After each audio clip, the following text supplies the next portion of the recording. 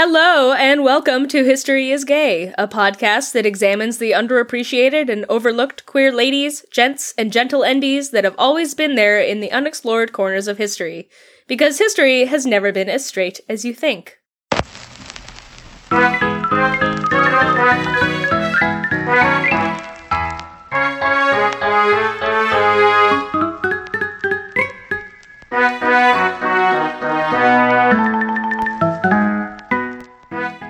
Hello, folks. Welcome back. I'm Lee, and I have a very special co-host today. Hello, I'm V. Hi, V. Just the letter. Literally just the letter. Like Cher. Yeah, just non-binary Cher. Non-binary Cher, that's me. Yes, V is a wonderful friend who you already know through their amazing artwork. They have created some beautiful artwork for us. All of our Geographic Queers gear, they are responsible for it, and it is now your duty, now that they are on this show, to convince them to do what I've been urging them to do for months and months and months, which is make me a Quagmire Queer shirt. You can't make me do it. Please. You can't. I know that it's hard to draw a swamp, but I believe in you. Okay, so the thing is, yes, it's hard to draw a swamp. It's harder to pick what kind of swamp to draw, though. Like, when you think beach is easy. It looks like a beach. There's sand and there's waves. You know what a beach looks like. Underwater? Yeah, okay, there's water, there's seaweed, and there's also sand. Lots of sand in these cases. With the swamp, there are so many different kinds. You don't understand. I studied ecology. There are so many different kinds of swamp! We're gonna put up a poll on the Twitter, and the History is Gay listeners will vote on what kind of marshy, quagmire, swampy fun time V will have to draw. Because we love them. Yes. Sorry, you cut out there for a second, but I'm assuming you said that we love the listeners, which is true. I said we love you. Oh, you love me? Oh, that's nice. Look at that. Aw. Well, I love the listeners, so. Yes, you do love the listeners. I also love the listeners. Always be happy about the listeners. So anyway, yes, welcome to V. This is their first time actually on the podcast. And they're going to be our guest host today for our awesome topic. Today, we are talking about somebody that we've been wanting to get into for quite some time. Queen or king, depending on how you want to look at it, Christina of Sweden. Who is one of the best-known queer quote-unquote women, we'll talk about that soon, of the early modern period, who had an intimate affair with their lady-in-waiting, abdicated the throne to adventure around Europe in men's clothing, and generally fucked shit up from the Gothic homeland of Sweden all the way to papal Rome, like you do. We love them very much. We really do love them very much. We're very, very excited. Also, I want to thank everyone who is listening for their patience in getting this episode. This month turned out to be a dumpster fire in many different ways. One of which being I just wanted to have a little bit of a somber moment here for a minute, just because I have a platform and I'm going to abuse it. So one of the reasons why this podcast is a week late is I am an alumni of Saugus High School in California, which saw a shooting last week. I guess if you're listening to this, it'll be the week before then, and that was really shocking and was really difficult to kind of wrap my head around. So I just want to say to anybody and everybody who's been through gun violence or has dealt with something like this before, that I love you and that community is behind you. And I never thought I would be feel so connected to my hometown again, which Santa Clarita is a interesting place in and of itself. But yeah, I just want everybody to stay safe and to talk to their politicians and get guns under control and make sure this stuff never happens again, because we're the only country in the frickin' world where this is happening again and again and again and again and again and again and again at this rate. So, I felt like if I've got a platform to talk to people, I at least felt like I needed to mention that. It hit home really closely, and I have a couple of friends who were teachers of mine when I went and are still teachers, and they had some just terrifying experiences. And it's, yeah, I don't know. I don't really know where I want to go with that, but I just wanted to acknowledge that. And fuck the NRA. And yeah. Anyway, with that, let's get back to fun stuff. Speaking of content warning kind of stuff, content warning for this episode, mostly pretty tame, but we did want to have a quick discussion about pronouns. As you noticed, we used they and them for Christina. Again, with kind of what we did with Claude Cahun and the Public Universal Friend, there are elements of Christina's story that indicate that they may not have been fully comfortable with their assignment as female at birth. So we decided as a team to use they, them pronouns when we specifically are referring to Christina, and anytime that Christina is being referred to by someone else's voice, either their own or somebody else from a primary source or another text that we're reading, will be using the she, her pronouns because we want to preserve the history of that and the way that Christina was perceived at the time. This is not an attempt to misgender them at all. We have no idea what this person really thought of themselves, and there's been a lot of debate among historians for years and years and years about how to classify Christina. That's our decision tonight. We do what we can with context. So yeah. So just that little aside there, that's our thing, but just, don't be surprised if you hear different pronouns throughout. And then lastly, because I've talked so much, format for this episode obviously is going to be people-focused, so we'll start off with a not-so-brief bio, because Christina did a whole bunch of stuff, and then we'll go into why do we think they're gay, and as usual, we'll end the podcast with how gay were they, our personal ranking about how likely it is that they weren't straight. And yeah, that's what I've got.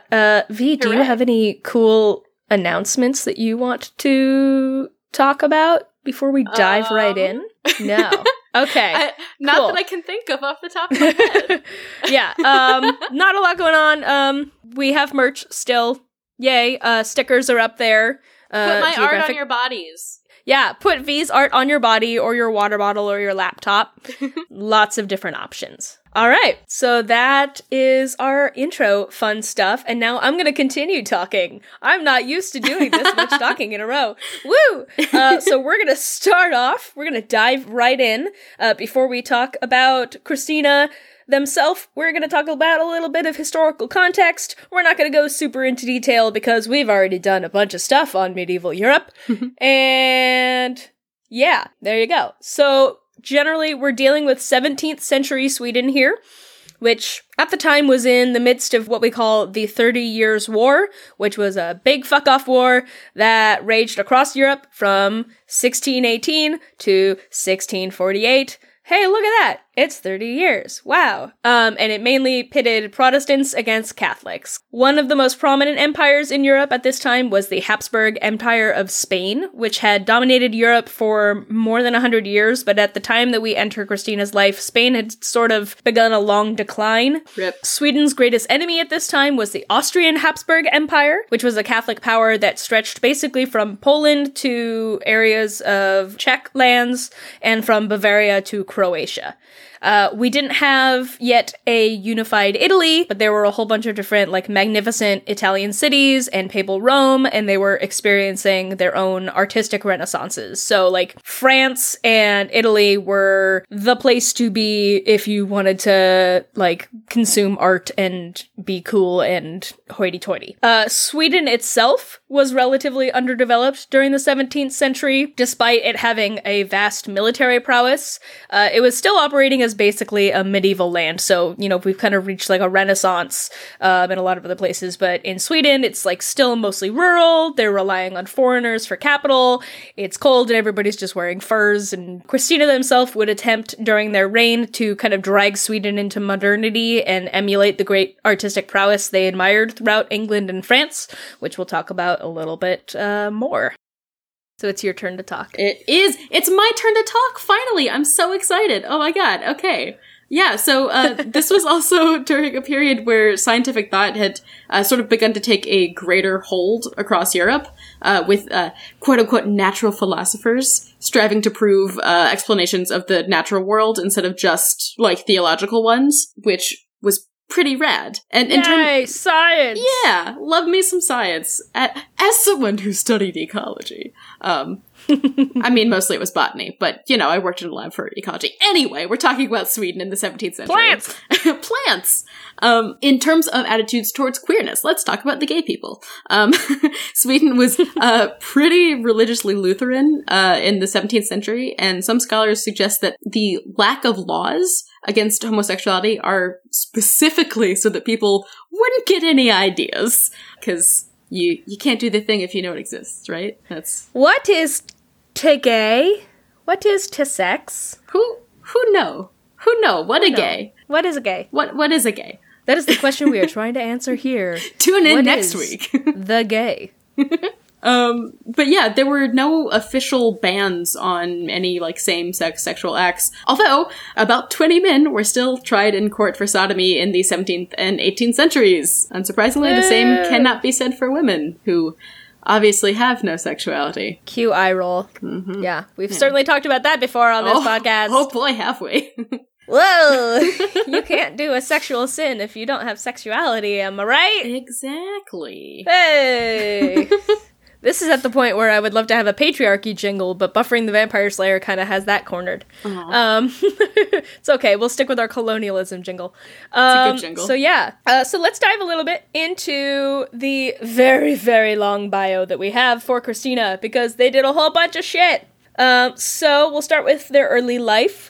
So Christina was born on December 18th, 1626 at Träkönor Castle in Stockholm, Sweden, to King Gustav II Adolf and Maria Eleonora of Brandenburg. And Maria Eleonora was not Swedish by blood, so there was a bunch of stuff when they got married, and she was not happy with Sweden, and people were like, why is this German lady hanging out here? We don't have time to go into all of that, but if you read some books on Christina, you'll read a whole bunch of fascinating stuff about that. By the time Christina was born, their parents were desperate for an heir and were hoping for a son after several failed births. In Christina's own autobiography, they described their birth like this, quote, "I was born with a caul, and my face was pallid. My body was entirely covered with hair, and I had a deep, loud voice. This led the midwives attending me to take me for a boy. For a time, the king was deceived." So when they were first born, the midwives, like this baby coming out like covered in a caul, which is kind of like a sack, basically. They announced to the king that the queen had just given birth to a boy, and everybody was really excited. Yay, we finally have an heir. When the mistake was discovered, their Aunt Catherine informed King Gustav of the mistake by basically walking up to him wordlessly with the naked baby Christina in her arms, being like, sorry. And Gustav, according to legend and according to Christina's own words, said, "Let us thank God, this girl will be worth as much to me as a boy. I am content. She will be clever, for she has deceived us all." Unfortunately, Mama was less cool with the mistake, and it was determined that the truth should actually be kept for her for several days after the birth. Maria Eleonora was not the most stable of people, which we'll talk about a little bit later. When she learned that Christina was born a girl, she reportedly tried to attack Christina. And, after 4 pregnancies and the deaths of 3 infants, she was pretty understandably inconsolable to find that she hadn't born a son. Before Gustav left to fight in the 30 Years' War, he secured Christina's inheritance to the throne, basically told everybody, hey, we're probably not gonna have a son, so Christina's gonna be the heir, don't fight me on this, and gave the orders that Christina should be educated as a prince should he not return from the war. He said that if he died, Christina should actually be cared for by Catherine of Sweden, his half-sister, so Aunt Catherine that we had talked about before. And then, unfortunately, as if he predicted it, at less than 6 years old, Christina's father died. So Christina was less than 6 years old. Daddy was a little bit older. One would hope. Their father died in the Battle of Lutzen on November 6, 1632, leaving Christina the Queen Heir. The death of Gustav sent shockwaves through Europe as he had been an important leader among the Protestants against the Catholics. Yeah, after that, upon the death of Gustav, Maria Eleonora's behavior got a little more erratic. She insisted that her husband's body not be buried until she could be buried with him. Not only that, Like but... you do. Like you do. You know, normal. Not only that, but that the coffin remain open in a room lit by candlelight and the windows blocked with black velvet, which, if that weren't bad enough, she visited frequently and regularly patted for 19 months. She was allowed to do that for 19 months. Which is, I'm gonna go with unhygienic. That's the word I'm gonna go with for that. Just a good old-fashioned corpse petting. You know, love to pet a corpse. Love it. Love to pet a corpse. Oh, God. Yeah. Luckily, though, before he died, Gustav had warned that Maria Eleonora was not to be allowed any influence over Christina, which was probably the right decision, given corpse time. Yeah. So the senators that were entreated with Christina's care were kind of divided over what to do. Like, oh, do we let Christina stay with their mom, or do we send them away? I'm not really sure. There's not a clear answer here. There's not a clear answer to this. But there became a clear answer when she eventually tried to gain power through her child, who she had up until this point mostly ignored. She forced Christina to live alongside her during coffin time with Daddy, and dismissed Catherine from the castle, Aunt Catherine, who had looked after Christina for the past 2 years. She became obsessive and smothering and overwhelming, and although Christina claimed to have loved their mother, quote-unquote, tenderly enough, their respect for Maria began to fade when she seized me in spite of my tutors and tried to lock me up with her in her apartment. Fun times. Super fun times. Being locked in an apartment with your mom who has just come back from petting a corpse, it's a great time. Fantastic. Yeah. Super fun. Chancellor Axel Oxenstierna, who I'm gonna call Axel Oxen. We're gonna call Axel Oxy. Axel Oxy Oxen. boy. Axel Oxenfree.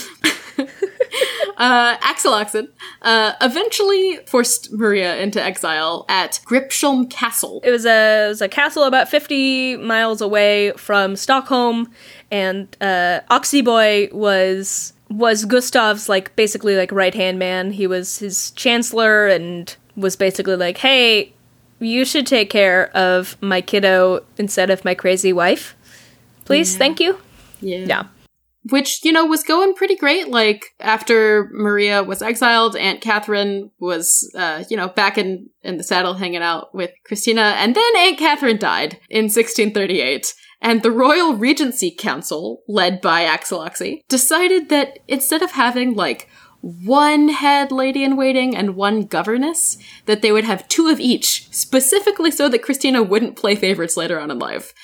So they basically gave the 12-year-old 4 foster mothers instead of just 1. It's a good way to have, a balanced perspective on the world. Yeah, Totes. Who doesn't want 4 moms?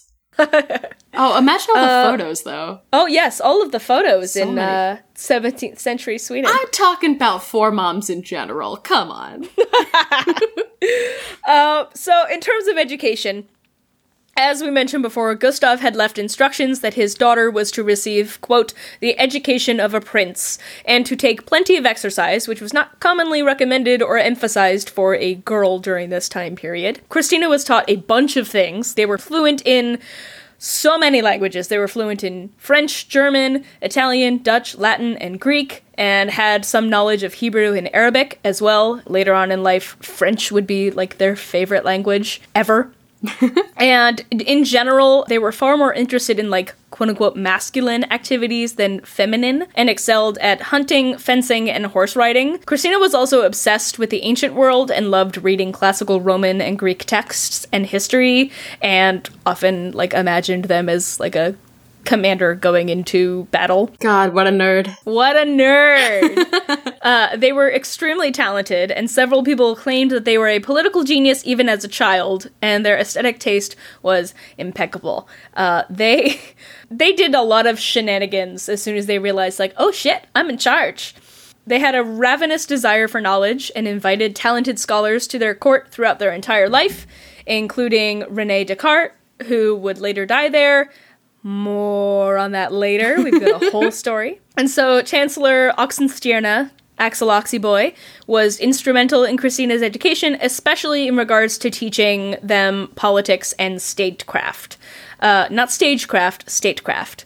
In Christina's own words about their education, they said, quote, "Between what I was taught and what I wanted to learn myself, I was able to learn everything that a prince should know, and everything a girl can learn in all modesty. I loved my books with a passion, but I loved hunting and horse racing and games just as much. The people who had to look after me were at their wits' end because I absolutely wore them out, and when my women wanted to slow me down, I just made fun of them. Every hour of my days was occupied with affairs of state or study or exercise." So they were pretty cool even from a very early age. Yeah. And in 1644, Christina came of age at 18 and took some power from Axel Oxy, although the coronation was delayed because they were still in continued war with Denmark. But then, in 1645, there was a peace congress to negotiate the end of the 30 Years' War that, we mentioned earlier. And Christina sent their own delegate, Johann Salvius, to oppose Axel Oxy's son, also named Johann, who was Everyone is named Johann. Everyone. Oh my god. So Johann went to go fight with Johann, who was sent to argue to continue the war. They wanted, they, being Christina, wanted peace at any cost. Axel Oxy wanted a good deal for Sweden at the end of the war. But Christina got their way, which was pretty rad. Yeah. And at this point, the main goal of Christina, like with wanting it to, wanting peace, was at this point when they were quite young, it was, I want to do exactly the opposite of what Axel Oxy is doing because I'm resenting him because he has so much power and he's been ruling my life. It's now time for me to do stuff. Oh my god, he's been ruining my life. Yeah, this is like, there were so many times where they were like, I'm gonna do this thing because it's the opposite of what you want to do. Hey. Did a lot of, subterfuge as, a 15-year-old. You do. Like any good 15-year-old does, yeah. So, after they came of age, many people close to Christina started to urge them to marry. But by the time they were 20, they still had not shown any inclination towards marriage to anybody, like anybody. Although, they did announce that they had decided not to marry Carl Gustav, their first cousin, as advisors had hoped, and instead named him as heir to the Swedish throne. People weren't initially happy about it, but after much deliberation, in March of 1649, the Riksdag? I can't pronounce this. Yeah, Riksdag, which is basically like the governing body. What they said. Yeah. They finally agreed to accept Carl as Christina's formal successor, viewing it as a simple formality, and was absolutely sure that Christina would eventually marry him. He would have no hereditary rights and would be replaceable if need be. Christina, on the other hand, viewed this as a major victory. They could rule, remain on the throne as long as they lived, and didn't have to worry about marrying or bearing children. So the coronation took place on October 22nd, 1650. It was a huge and absolutely spectacular celebration, as Christina tends to throw, as we will see, that cost Sweden a lot of money. We're talking there were even gladiatorial animal combats, bears and lions and a calf and a buffalo. Yeah, I was writing this and I was like, lions and tigers and bears. Oh my. Bears and lions and a calf and a buffalo that all chased each other.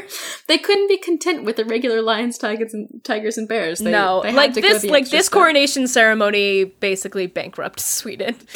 Christina plays hard and fast with money. Boy, do they don't ever. really think about this. Christina is literally the person that needs the conversation. Money doesn't grow on trees, honey. Yeah, but even though Carl Gustaf was coronated, everybody was still convinced that Christina was going to stay on the throne, which is partially why everybody was super shocked when rumors started to fly that they didn't intend to stay on the throne for very long.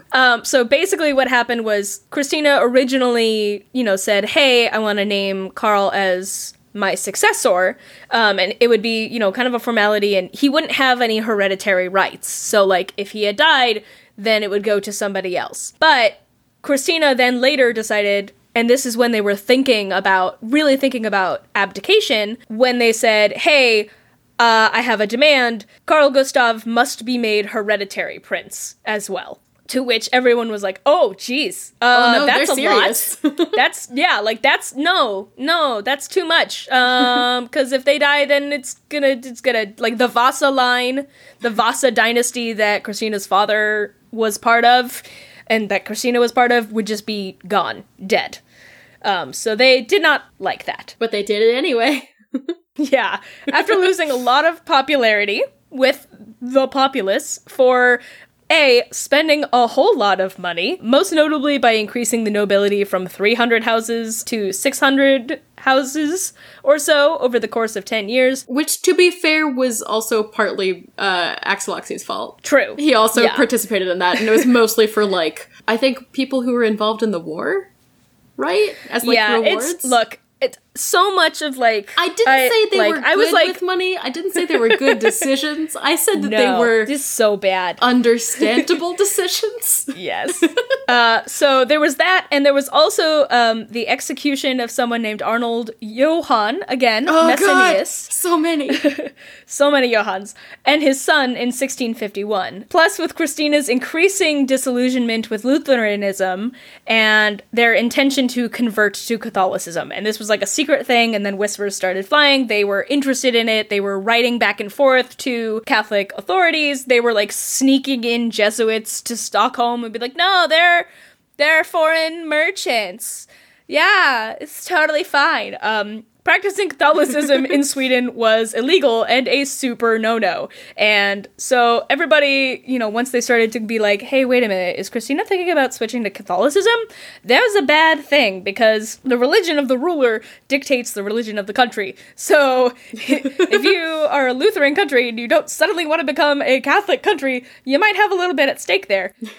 So basically after, all of these things are going on and they're kind of losing popularity, Christina announces that they're going to abdicate the throne in February 1654, and went through many a time of being like, yes, no, with the court, and finally said, nope, I'm doing this. So on June 6th, 1654, Christina officially abdicates the throne to their cousin and named successor, Carl Gustav. And as part of the crowning, Christina was supposed to have their regalia ceremonially removed piece by piece, and everyone they asked was like, no, I won't do it. I won't do it. Like, multiple people. It was like knocking down dominoes.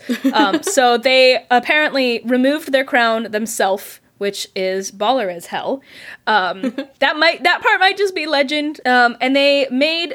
this was the fun thing, is that they made damn well sure that despite their abdication, it was most important to Christina that they had continued status as a sovereign. So as Veronica Buckley writes in her biography of Christina, she was to remain a queen, though a queen without a realm, and on this she insisted. The members of her court were to be subject to her, and she herself was to be subject to no one, no matter where she should be.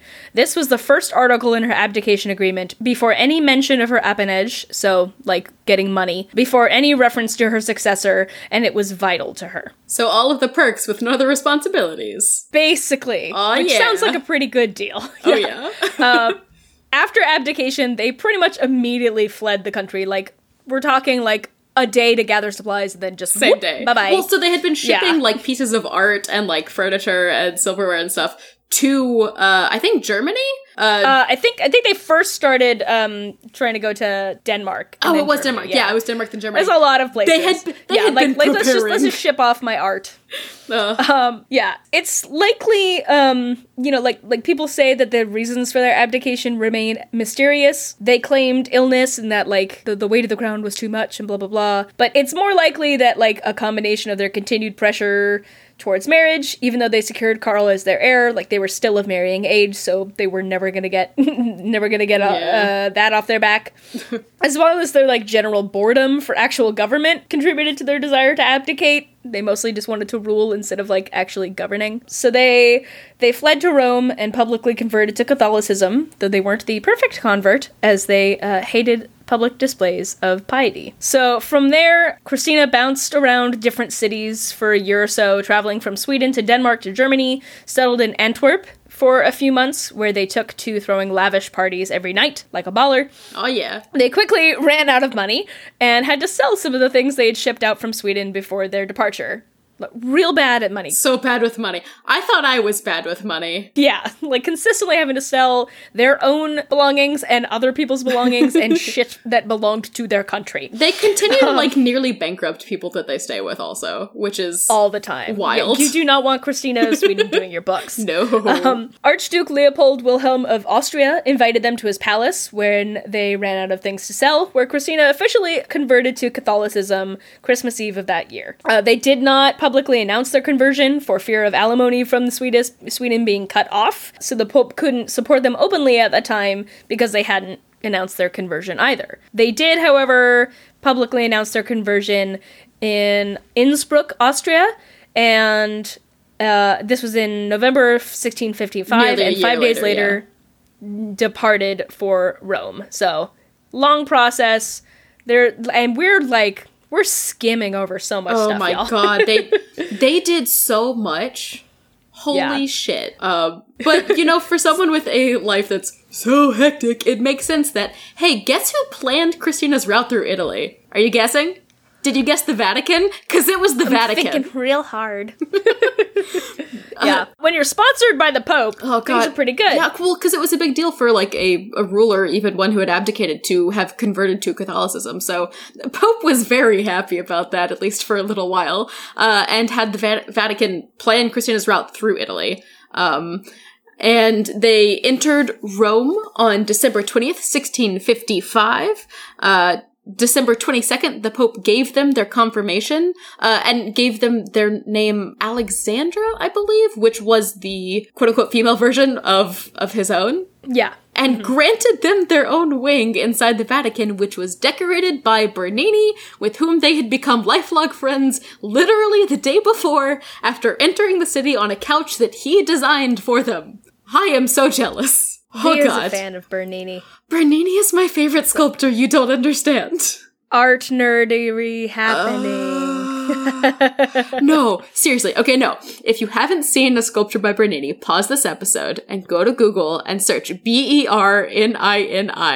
because, oh my god. Don't you laugh at me, Bernini's fabulous. Guys, they're laughing at me. I'm coughing. Anyway, God. For several months, Christina was like the only focus of the Pope and his entire court because of the aforementioned really big deal. But then, Christina decided that it was time to try to become the ruler of Naples, which was then a disputed territory between France and Spain. You know, you get bored of not ruling for like 3 years and then you're like, I think I'd like to be king again. Yeah. So why not king of, oh, over there looks good. To be fair, it was a disputed territory between France and Spain, and their plan was to convince France, which had, like, officially given up its bid for Neapolitan rule back in, like, 1559, to conquer Naples, install Christina as queen, and upon their death, Christina would then pass the rule to France. They went to France to talk to the French about it, and, they super shocked the French court while they were there. La Grande Mademoiselle said that they surprised me very much, applauding the parts which pleased her, taking God to witness, throwing herself back in her chair, crossing her legs, resting them on the arms of her chair, and assuming other postures, such as I had never seen taken but by Travellin and Jodelet, 2 famous buffoons. She was in all respects a most extraordinary creature. To which I have to say, fellas, is it gay to sit wrong in a chair while in the presence of nobility? Because it certainly seems like it. Certainly is. Oh boy.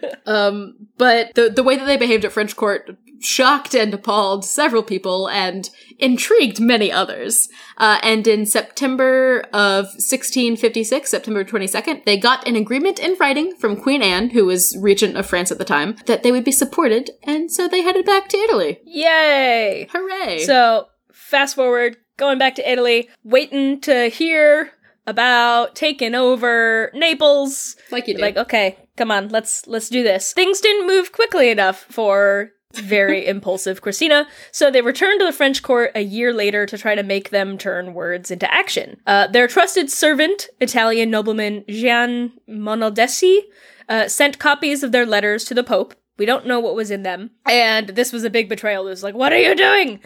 So they had him stabbed in the palace after confronting him with evidence and, against the wishes of their advisors, claimed sole responsibility for the act. This was a thing, like, chased him through the palace. Yeah, not only... And he got, like, stabbed multiple times. He was wearing got his head bashed chainmail. in. He was wearing chainmail, so... He was wearing chainmail. It was a whole thing. Oh, God. So, gruesome. While it was, like, technically, totally legally fine, like, hey, they're a ruler, they can do this, it went over very poorly, because even though they're, like, sovereign, it's like, hey, but this is, like, a foreign weirdo coming here and basically committing a grisly murder, even though they didn't stab him themselves.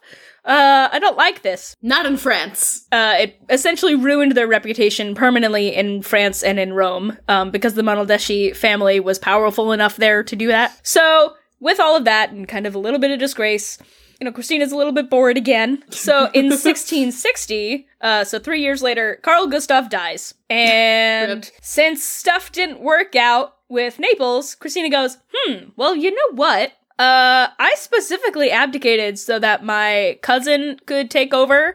And now that they're dead, I should be ruler again. And Sweden was like, no, you're Catholic now.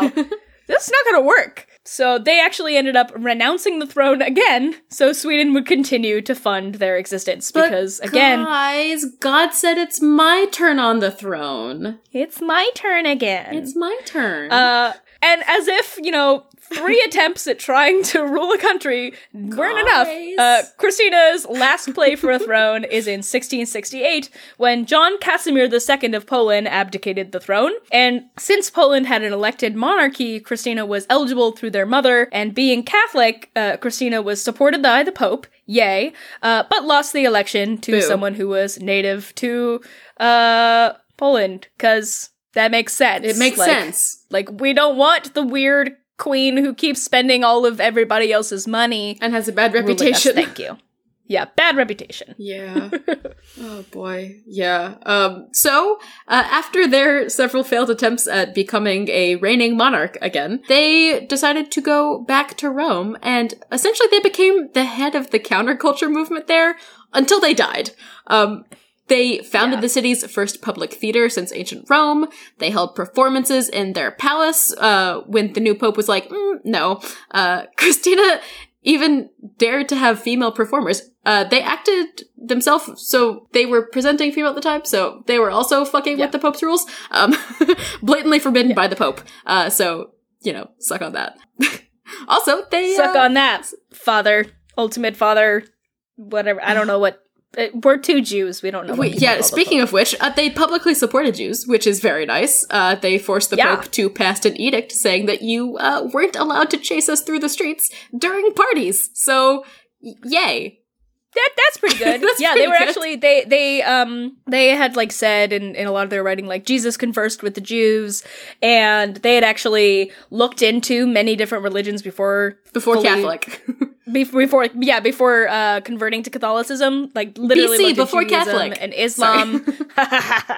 Literally looked at Judaism and Islam and was just kind of interested in what else is going on. I mean, religion for them is kind of a means to an end in a lot of ways. That's fair. Anyway, they died, unfortunately, as most humans do, except Keanu Reeves, I'm not convinced, in 1689 at the age of 62 after falling ill. They wanted a simple funeral, but the Pope insisted on doing, big public things. So their body was on display for 4 days, thankfully not 19 months, and fancy rites and rituals were held for them. And they were buried in the same graveyard as the popes are, one of only 3 non-men in history to be buried there. And a monument to Christina stands in St. Peter's Basilica to this day. Whew! All right, everyone. We did it. Episode over. No, sorry, we have so much more. Oh god, that's so much. Yeah. So huge bio over. Y'all want to get to the gay stuff? let's get to the gay stuff. I want to get to the gay stuff. Do you want to get to the gay stuff? I'd like to get to the gay stuff. We teased a little bit about this before. So folks, why do we think they're gay? So there are lots of ways to approach Christina as a queer figure, which is why we love them so much, and also which is why so many historians are like, I have no idea how to categorize this person. From being a potentially intersex royal, to their super gay relationships and ew marriage attitude, to their masculine presentation and behavior, there's lots to go over. So we'll start off with, were they intersex? We talked at the top about the circumstances of Christina's birth. There is a possibility that Christina could have been born intersex, leading to the inconclusive assignment of their gender at birth, why everybody was, so confused, why they thought, hey, we have a son. No, we don't. But of course we can't say for sure, there's not really a way to do that now. It could be that the midwives were just kind of surprised at the unfamiliarity of a hairy and loud baby. And be like, yes, this baby is loud and strong, it must be a boy. Because, fucking patriarchy. A 1965 exhumation of Christina's body. I love that somebody's like, all right, we gotta figure this out. Let's dig up this 17th century. I love historians. God, me too. And archaeologists. So an exhumation of their body found no conclusive positive evidence for them being born intersex, but it's undeniable that Christina bucked gender roles and norms, whether or not there was any sort of biological thing going on. Christina did say of themselves that they were, quote, neither male nor hermaphrodite, as some people in the world have passed me for. There were, throughout their entire life, there were rumors and pamphlets distributed calling them a lesbian and an atheist and a prostitute and a hermaphrodite and all this shit. So this leads us to a discussion of Christina's feelings around their own gender and sex. Yeah, which are storied in many. Storied in many. So many. There are a lot of factors that show that Christina had, at some level, a really deep discomfort with her own femininity and assignment as a woman. So many of their own writings show that they were vocal about not feeling entirely female. So from a young age, Christina decried all elements of womanhood and declared that, of all human defects, to be a woman was the worst. Yikes. Yikes, Christina. Big yikes. Oh, God. Yeah. Do you want to read this quote? Or do you want me to read it? Oh, God, Alright, I'll read it. Thanks, I can't bring myself to do it. They write, as a young girl, I had an overwhelming aversion to everything that women do and say. I couldn't bear their tight-fitting, fussy clothes. I took no care for my complexion or my figure or the rest of my appearance. I never wore a hat or a mask and scarcely ever wore gloves. I despised everything belonging to my sex, hardly excluding modesty and propriety. I couldn't stand long dresses and I only wanted to wear short skirts. What's more, I was so hopeless at all the womanly crafts that no one could ever teach me anything about them. You ever fail so hard at being a girl? That mood. Yeah. God. And they weren't the only ones who noticed that they weren't a big fan of womanhood. An ambassador who was really close to Christina in their 20s noted that Christina had, quote, no interest in her own feminine allure, and she will not permit the slightest allusion to it. This is literally Janet, not a girl. Not a girl. Not a robot, not a girl. Christina even believed that womanhood was, you thought yikes before? Well, they believed that womanhood was not fit for sovereignty. Quote, it is almost impossible that a woman should perform the duties required on the throne. The ignorance of women, their feebleness of mind, body, and understanding, makes them incapable of reigning. So, yeah. So, that's a thing.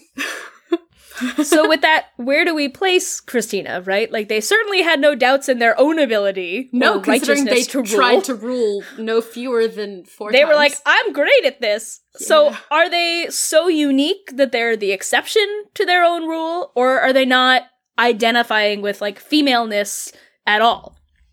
Who could say? In Christina's autobiography, they address in which they are addressing themselves to God. They write about their own physical and psychological makeup, specifically thanking God for letting them be born a woman. They say, I thank you, Lord, for letting me be born a woman, the more so as you have shown me the grace of not letting any of the defects of my own sex be inherent on my soul, which you in mercy have made altogether male, just as the rest of my being. So it's clear that Christina did have some sense of, like, their own soul, their own being not female. And more on the male side of There's things. some gender fuckery involved. There's some gender stuff. Growing up and receiving their princely education coincided well with what Christina themselves most enjoyed. Even their toys as a child were more, like, masculine in nature. They had, like, little army men over dolls, and they described them as pieces of lead that I used to learn military maneuvers. They would, like, set them out like a little battle formation. And again, like, more people, you know, the way that Christina acted and behaved were far from feminine. Oh, yeah. They were walking and sitting like a dude, adopting, like, martial poses when talking of military action, like hands on your hips and power pose. You know, standing with, like, one foot in front of the other. And they apparently ate and swore like a soldier, and they had a deep and gruff voice. A chaplain from Rome recorded a telling description of Christina, saying that there was nothing feminine about her except her sex. I like I see her on horseback nearly every day. Oh, yeah. Though she rides side saddle, she holds herself so well and is so light in her movements that unless one were quite close to her, one would take her for a man. And this is where I think really, I mean, we've seen Christina talking a little bit about themselves, and mostly people being like, that person doesn't seem particularly feminine. This is where I think it gets really interesting, because as soon as Christina abdicated the throne and left Stockholm for the Danish border, they made a transformation.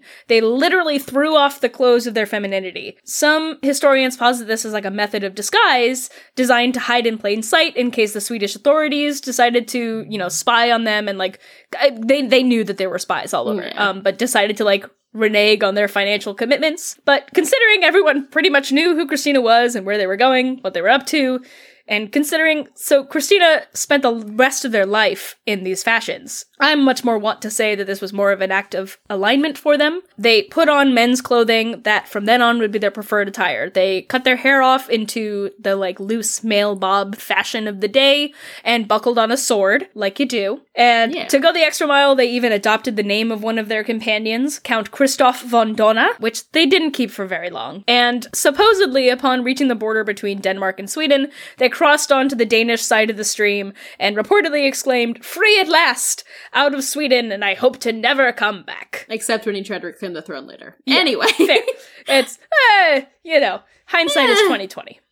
Yeah. So the last bit that we have about gender fun is basically from this point on, so 27 years of age, Christina would be reluctant to wear any women's style hair or clothing, preferring flat men's shoes, usually boots, and a sword, and wearing a feathered hat. God, they sound so cool. It sounds so cool. I want to dress like Christina. I know. One of the most detailed descriptions of them we have is from the Duc de Guise, who was the former captor and king of Naples, who accompanied Christina on their journey to the French court. He writes in this, like, letter to his friend, he's been, like, staring at Christina and taking them in, and writes, "I'm dreadfully bored at the moment, but I would at least like to amuse you by sending you a portrait of the queen I am accompanying.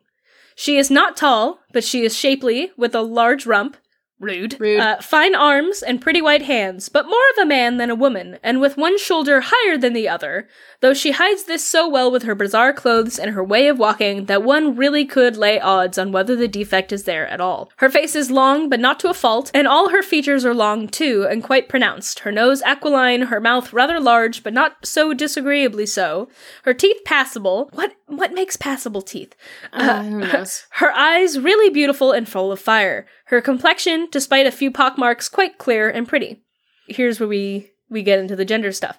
"Her face is nicely shaped, but framed by the most extraordinary coiffure. She wears a man's wig, very heavy and piled high in front, hanging thickly at the sides and fair at the ends. The top of her head is a mass of hair. At the back it looks vaguely like a woman's coiffure.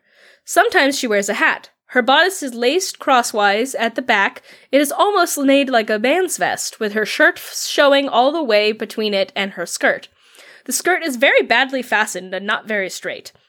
She always wears a lot of powder and lots of face cream, and she hardly ever wears gloves. She wears men's shoes, and she sounds and moves like a man as well. In short, she is quite extraordinary. I don't think I have forgotten anything, except that she sometimes wears a sword and a buffalo hide collar, and her wig is black." So, God. very obviously, kind of like what we saw with the Public Universal Friend, deliberately weaving kind of men's fashion into their clothing and, wearing what they could get away with, basically. Yeah. And gender isn't the only thing that is queer about Christina. Christina was also totally interested in ladies, as well as dudes, to a certain extent, which we'll get into. We already talked about Christina being like, no marriage. No marriage for me. Thank you. Which we'll get into a little bit more, because there's even more to Christina than just, attraction and gender. There's so much. So much. So in addition to their, childhood affections for Carl Gustav, who we mentioned, and there was a man named Magnus in their youth that they, were totally infatuated with, who rejected Christina due to their lack of femininity. So shortly after they had to, get over Magnus, one of their ladies-in-waiting soon caught Christina's eye in a big way, which is where we start talking about the Lady Leven. I'm so excited. If you know anything about Christina before this, then you probably know about Ebba Spar. I mean, if you're listening to this podcast, then that's probably what you know about Christina. Just saying. But Ebba Spar was a very beautiful 15-year-old girl who had been sent by her father to become Christina's handmaiden. So when Christina was 18, they became very infatuated with her and called her Belle, constantly talking about her beauty to anyone who would listen. Mm-hmm. The two often shared a bed. Not unusual at the time for two unmarried, quote-unquote, women. But Christina loved the provocative possibilities of this, insinuating to prudish visitors that Belle's inside was as beautiful as her outside, and introducing Belle to the English ambassador Whitlock as their bedfellow. Christina loved a good body joke, and this went a long way to convincing everyone that they were lesbian, not to mention their reluctance to marriage. Yeah. Christina really loved a dirty joke and swore like a sailor. I would have gotten along with Christina pretty well. Same. But their affections for Ebba were not just a joke, because their surviving letters make it clear that their passion was romantic, and it seems that Ebba returned Christina's affections, although we don't know their physical relationship, which we will talk about more in just a second. Yeah. Christina did love to tease Belle, though. Belle was basically the exact opposite of Christina. She was maidenly, which is great, and very fair, and super feminine. So there's even a story that has an illustration to go with it too, which we'll put up on the website, where Christina basically convinced Belle to read a raunchy passage out aloud from a dirty book, that they were so pleased with themselves for this prank. So Veronica Buckley details this story, saying, "She led her one day to the chamber of Claude Sommy, a Frenchman and a favorite of the Queen, who had absented himself for some scholarly rendezvous on the pretext of illness. They found him sitting up in bed with a risque book in his hand. Recognizing the title, Christina disingenuously asked Belle to read a passage aloud from it. Belle began confidently, but was soon blushing and stammering to a loud roar of laughter from the Queen and a quiet smirk from the Sommet.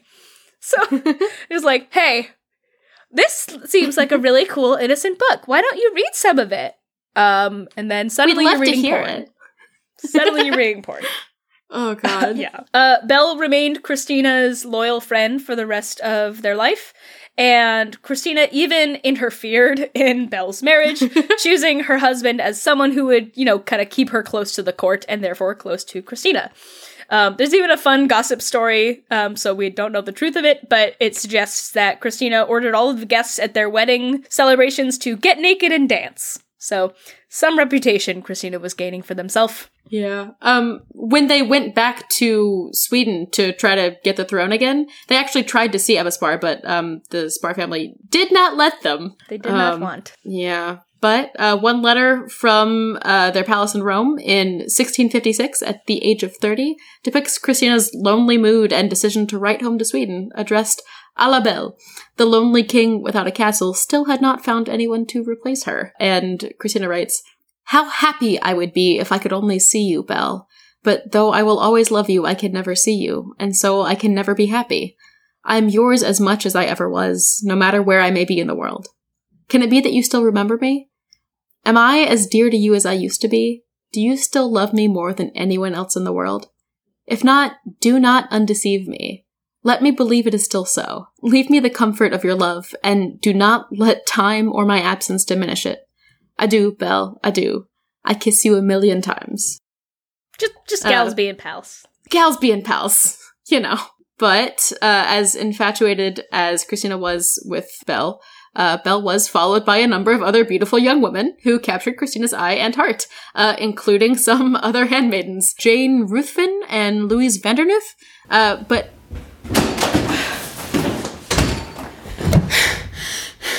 feudal lord, handmaiden joke.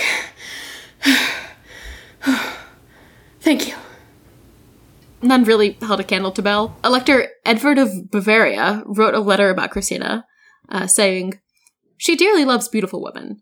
In Lyon she met one who very much pleased her. She kissed her everywhere, on the throat, the eyes, the forehead, very passionately, and she even wanted to kiss the tongue in her mouth and to sleep with her, which the woman, however, did not want to do. Consent is key." Yeah. Consent is very important. Christina also took a fancy toward the Marquis de Ganges, writing to her the most extra of letters. Oh god, it's so extra. Writing, if I were a man, I would throw myself at your feet, submissive and languishing with love. I would pass my days there, I would pass my nights there, to contemplate your divine attractions, and offer you a tender, passionate, and faithful heart. But since I am not, let us limit ourselves, beautiful Marquis, to the purest and most confident and the firmest of friendships. On my side, that is all I think, but my burning desires are not satisfied. Your beautiful eyes, you know, are the innocent authors of all my suffering. They alone can, in an instant, repair the damage and make my happiness by their softening. Would you, alas, refuse me one of your gracious looks? No, no. As sensitive as beautiful, you will listen with kindness to the tender moans of my deep suffering, and I shall spend the rest of my life in painful enchantment. And here we get with a little bit of fun gender stuff. While waiting for an agreeable metempsychosis to change my sex, I want to see you, to adore you, and to tell you of it every instant. Until now I have searched for pleasure everywhere and have hardly tasted it. If your generous heart would take pity on mine, upon my arrival in the next world, I would caress it with constantly renewed delight. I would savor it in your victorious arms and make it last eternally. In this sweet hope, I live the days of my life, and my happiness grows thinking of you. Just gals being pals. Just gals being pals. This was apparently a pretty short-lived fling, though, so... Yeah. Yeah. Also, though, on the year between the first time they went to France and the second time they went to France to try to get the throne of Naples, on their way back the first time, they met Ninon de L'Enclos? Oh, God. French. I can't. French is the hardest for me. I can't.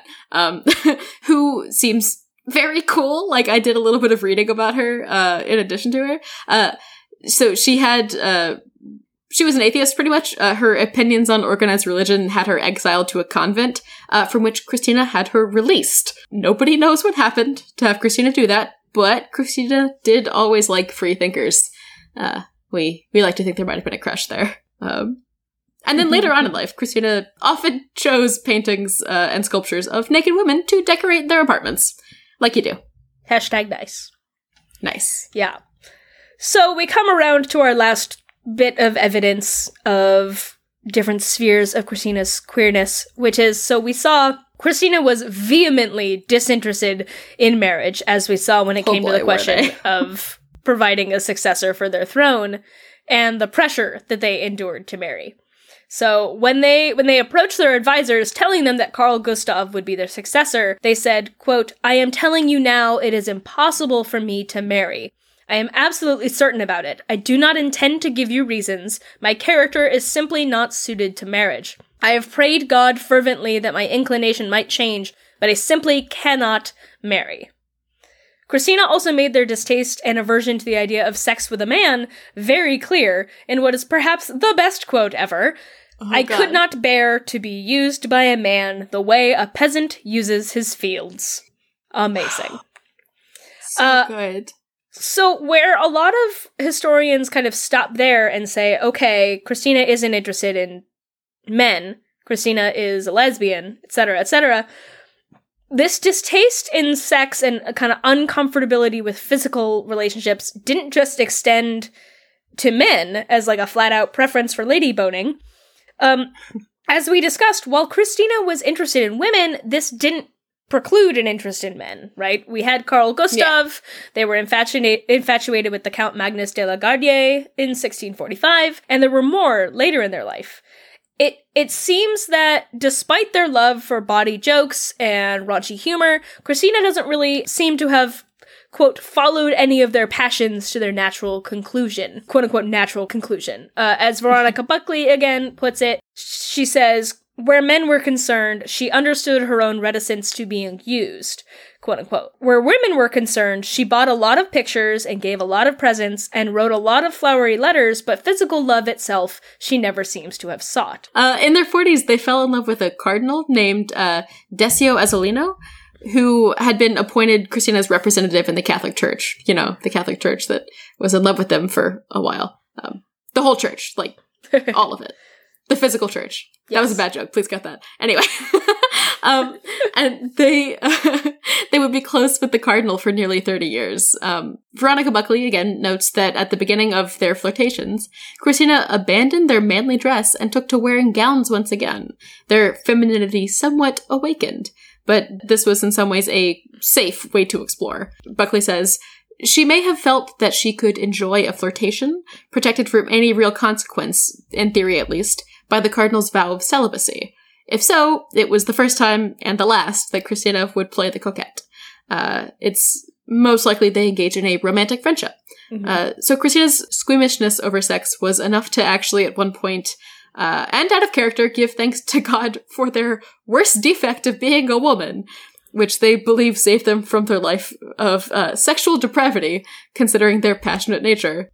They said, my ambition, my pride, incapable of submitting to anyone, and my disdain, despising everything, have miraculously saved me. I admit that if I had not been born a girl, my temperament might have led me into terrible disorder. But you, who all my life have made me love glory and honor more than any pleasure, you have saved me from the misfortunes that I would have been plunged into by chance, by freedom of my rank, and by the ardor of my temperament. I would no doubt have married if I had not recognized in myself the strength that you have given me to resist the pleasures of love. So that's so interesting that Christina is specifically saying if they had been born a different way, that they would have been a highly sexual person. Because they're already a very passionate person by nature. We saw that in the letters to Belle and to the Marquis. And so I think it's really interesting that in this way, Christina is grateful that they're born this certain way, which really leads me to think like, somebody is very squeamish about sex and sexual attractions. And it's also very possible that Christina's magnetic draw toward Rome and Catholicism had something to do with their aversion towards sex and marriage. Christina had come to view the Roman Catholic Church as like a haven from all of their troubles and could protect them from it all. Catholics valued the celibate life, after all, and so they most likely wouldn't be pressured to marry and bear children, unlike the Lutheran ideals of let women bear children unto death. So, like Lee was saying earlier, religion as a means to an end. Yeah. So, in conclusion, we awesomely may have had a biromantic, asexual, genderqueer king of Sweden, and we are all for it. Like, all the things. So many. This is going to be a long episode, good. Folks, because holy crap. Oh, God. Yeah. Oh, God. Before we reach our conclusion and we dive into what will probably be our very high ratings of How Gay Were They, we have some other little fun Christina facts that we wanted to bring up. Just some things about their personality. Some fun stories. V's going to start off because they're the artist. They're going to... I'm going to talk about the art. You're going to talk about the art. I'm going to talk about being arrogant, okay? All right. Okay. So Christina basically believed that royalty was literally in their blood. Like, they were innately born to rule, which is what continued to push them towards thrones later in their life after abdicating as ruler of Sweden. First of all, I'm a king, so shut the fuck up. Yeah. God. And that's something that we didn't talk about, I think, that their official title was king.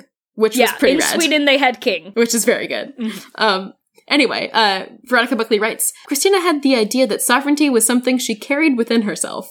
For Christina, kingship was a personal attribute that had nothing to do with the rights and regalia of monarchy. Her right to rule, she believed, was innate. She could not be divested of it. It was not dependent on possession of the Swedish crown or any other, since God himself had planted this mark of greatness on her forehead, and even in her childhood it had inspired respect and fear in all who saw it. And then, in Christina's own words, in 1633, following their acclamation, the people were amazed by my grand manner, playing the role of a queen already. I was only little, but on the throne I had such an air, such a grand appearance, that it inspired respect and fear in everyone. You had planted on my forehead this mark of greatness. They're talking to God at that point. Talking to God. They're talking to God. They're always, when are they not talking to God? When they're talking to When Belle. they're talking to the people that they're in love with, yeah. Yeah. Correct. So they were, kinda a little arrogant, which was reflected in the fact that they refused to be wrong, writing, I could never stand to be corrected. They always had to have the last word. And my favorite thing that they've written, like, we have some cool things that they wrote at the end of the episode, but holy shit, my favorite thing that they've ever written is, to attack me is to attack the sun. They're so into themselves and I love it. They really are. But I mean, if I were them, I also would be. Same. Yeah. So we're also very into them. we're also very into them. It's just like equal opportunity love of Christina. It's incredible. So we had mentioned that Christina, like, after abdicating and, like, immediately running to another country, had been sending a bunch of paintings. They were a big lover of art and culture. They had so many paintings, and, as we said, brought them back and forth across Europe during their adventures, like, their whole life. And they also when they weren't selling them off. And then selling them off. They also frequently sat for paintings. And one of the most, usually, like, sitting as, like, being depicted as, like, Diana or another, like, goddess of the hunt, because mood. One of the most well-known portraits of them, and we'll put this up on the website, depicts Christina at 26 years old. And it's a huge hunting portrait in, like, a very male style. They're sitting atop a rearing horse and holding a sword in their hand. And there's, like, other people and, like, a dog. And it's pretty great. And this painting was, of course, their favorite. And it hung in their bedroom until their death. Christina tried super hard to make Stockholm basically the Athens of the North, attracting philosophers and scientists and artists to their court. They established, like, academies of artists wherever they went, and they were basically determined to show the world that Sweden had class and culture. Like, their two main goals while they were ruling Sweden were end the war, give us peace in Sweden, and make Sweden a... super artsy. Yeah, make Sweden super artsy. Yeah. This is why I wanted to talk about this, because this is my favorite story. They literally collected philosophers and artists at their court like they were Pokemon. Including, as we mentioned before, the renowned philosopher René Descartes. Gotta catch them all. Gotta catch them all. And quite literally, we'll talk about. Oh, God. The two wrote to one another discussing philosophy and the moral world, and while Christina was fascinated with his writings, they liked to dispute them often and, like, treated it like a game, and also spent an excessive amount of time in between letters, which really annoyed Descartes. Needless to say, Descartes wasn't a fan, as can be seen in this letter to his brother-in-law, who was a friend of Christina's. After, like, 15 months of no response from Christina, God. He just writes this salty letter that's like, it is enough to wonder that a queen perpetually engaged in affairs of state should have recalled, after several months, a letter that I had had the honor to write her, and that she should have taken the trouble to reply at all, let alone to reply sooner. He's trying to be, like, as polite as he can, considering he's talking so to salty. a king, but very salty. So salty. And then, so, Christina, after, like, not talking to him, and leaving him basically on read, surprisingly invites him and suggests him to come to Sweden to wait upon the good Christina, which Descartes was not about. Stockholm was too far, too cold. He had zero interest in Sweden, quote, with its rocks and ice and bears, which is my favorite way to describe and lions Sweden. And calves and like, buffalo. Writes to his brother-in-law about how much he didn't want to go. He, like, writes a quote. He, like, writes a letter to Christina being like, oh, I don't know, thank you so much for inviting me, and writes this letter to his brother-in-law being like, bro, nah, I don't want to do that. So, what does Christina do? Remember when we said Christina refused to hear the word no and did not like to be wrong? No. Christina literally ended up kidnapping Descartes. So Descartes, one of the reasons why he did not want to go was he was discouraged by the prospect of it because he felt like, quote, they just wanted to have me like some sort of elephant or panther on account of my rarity.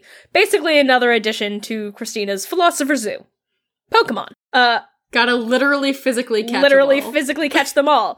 So, since he didn't want to go in a Pokeball of his own accord, Christina literally kidnaps him. This weirdo sends a small armed militia to where Descartes is in France to collect him and bring him to their palace.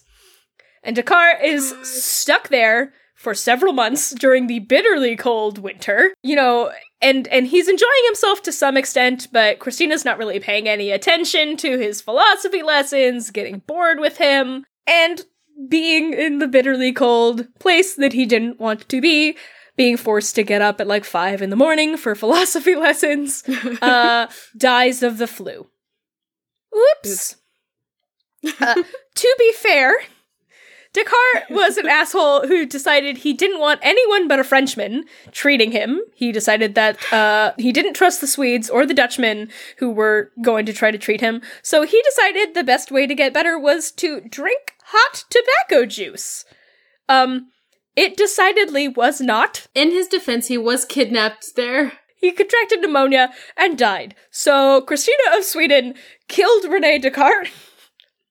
So that's my favorite story.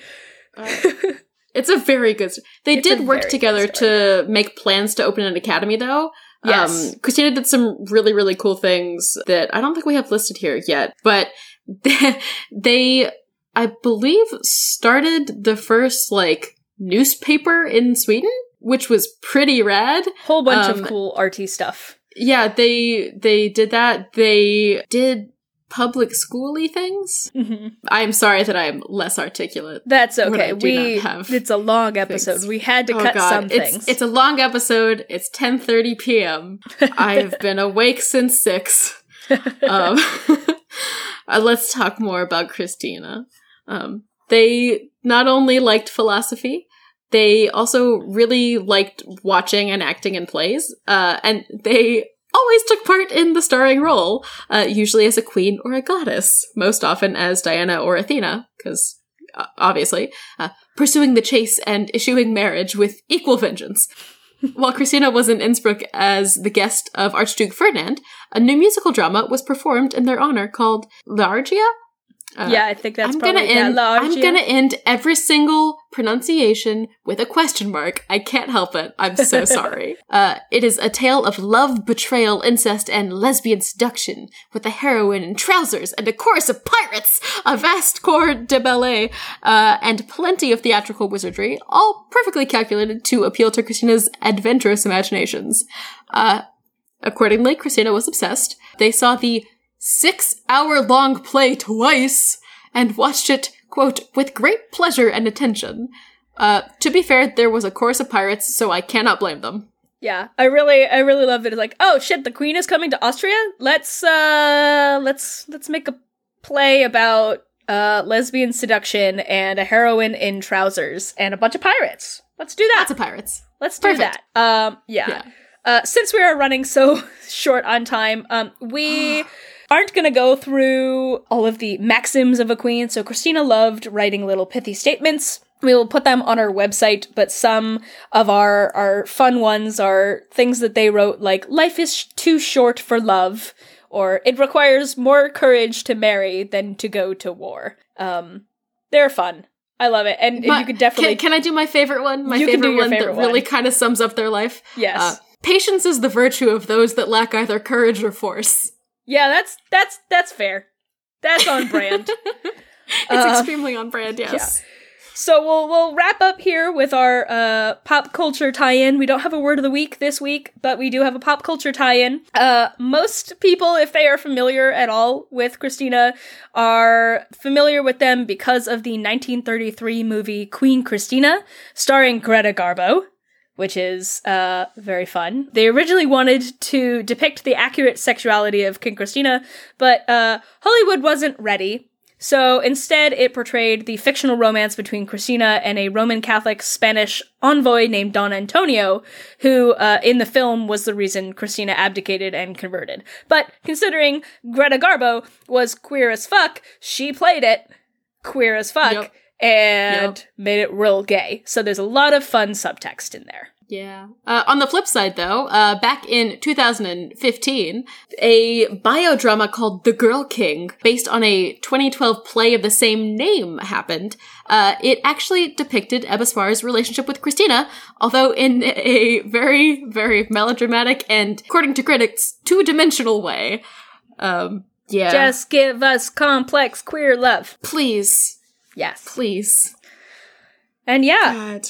So that is the life and times and queerness of King Christina of Sweden. You will also see, we have been saying it, and we will be using the spelling of Christina with a K. You will see it elsewhere as Christina with a CH. However you want to look them up, find more information, because, oh my god, there's so much. I read a whole book.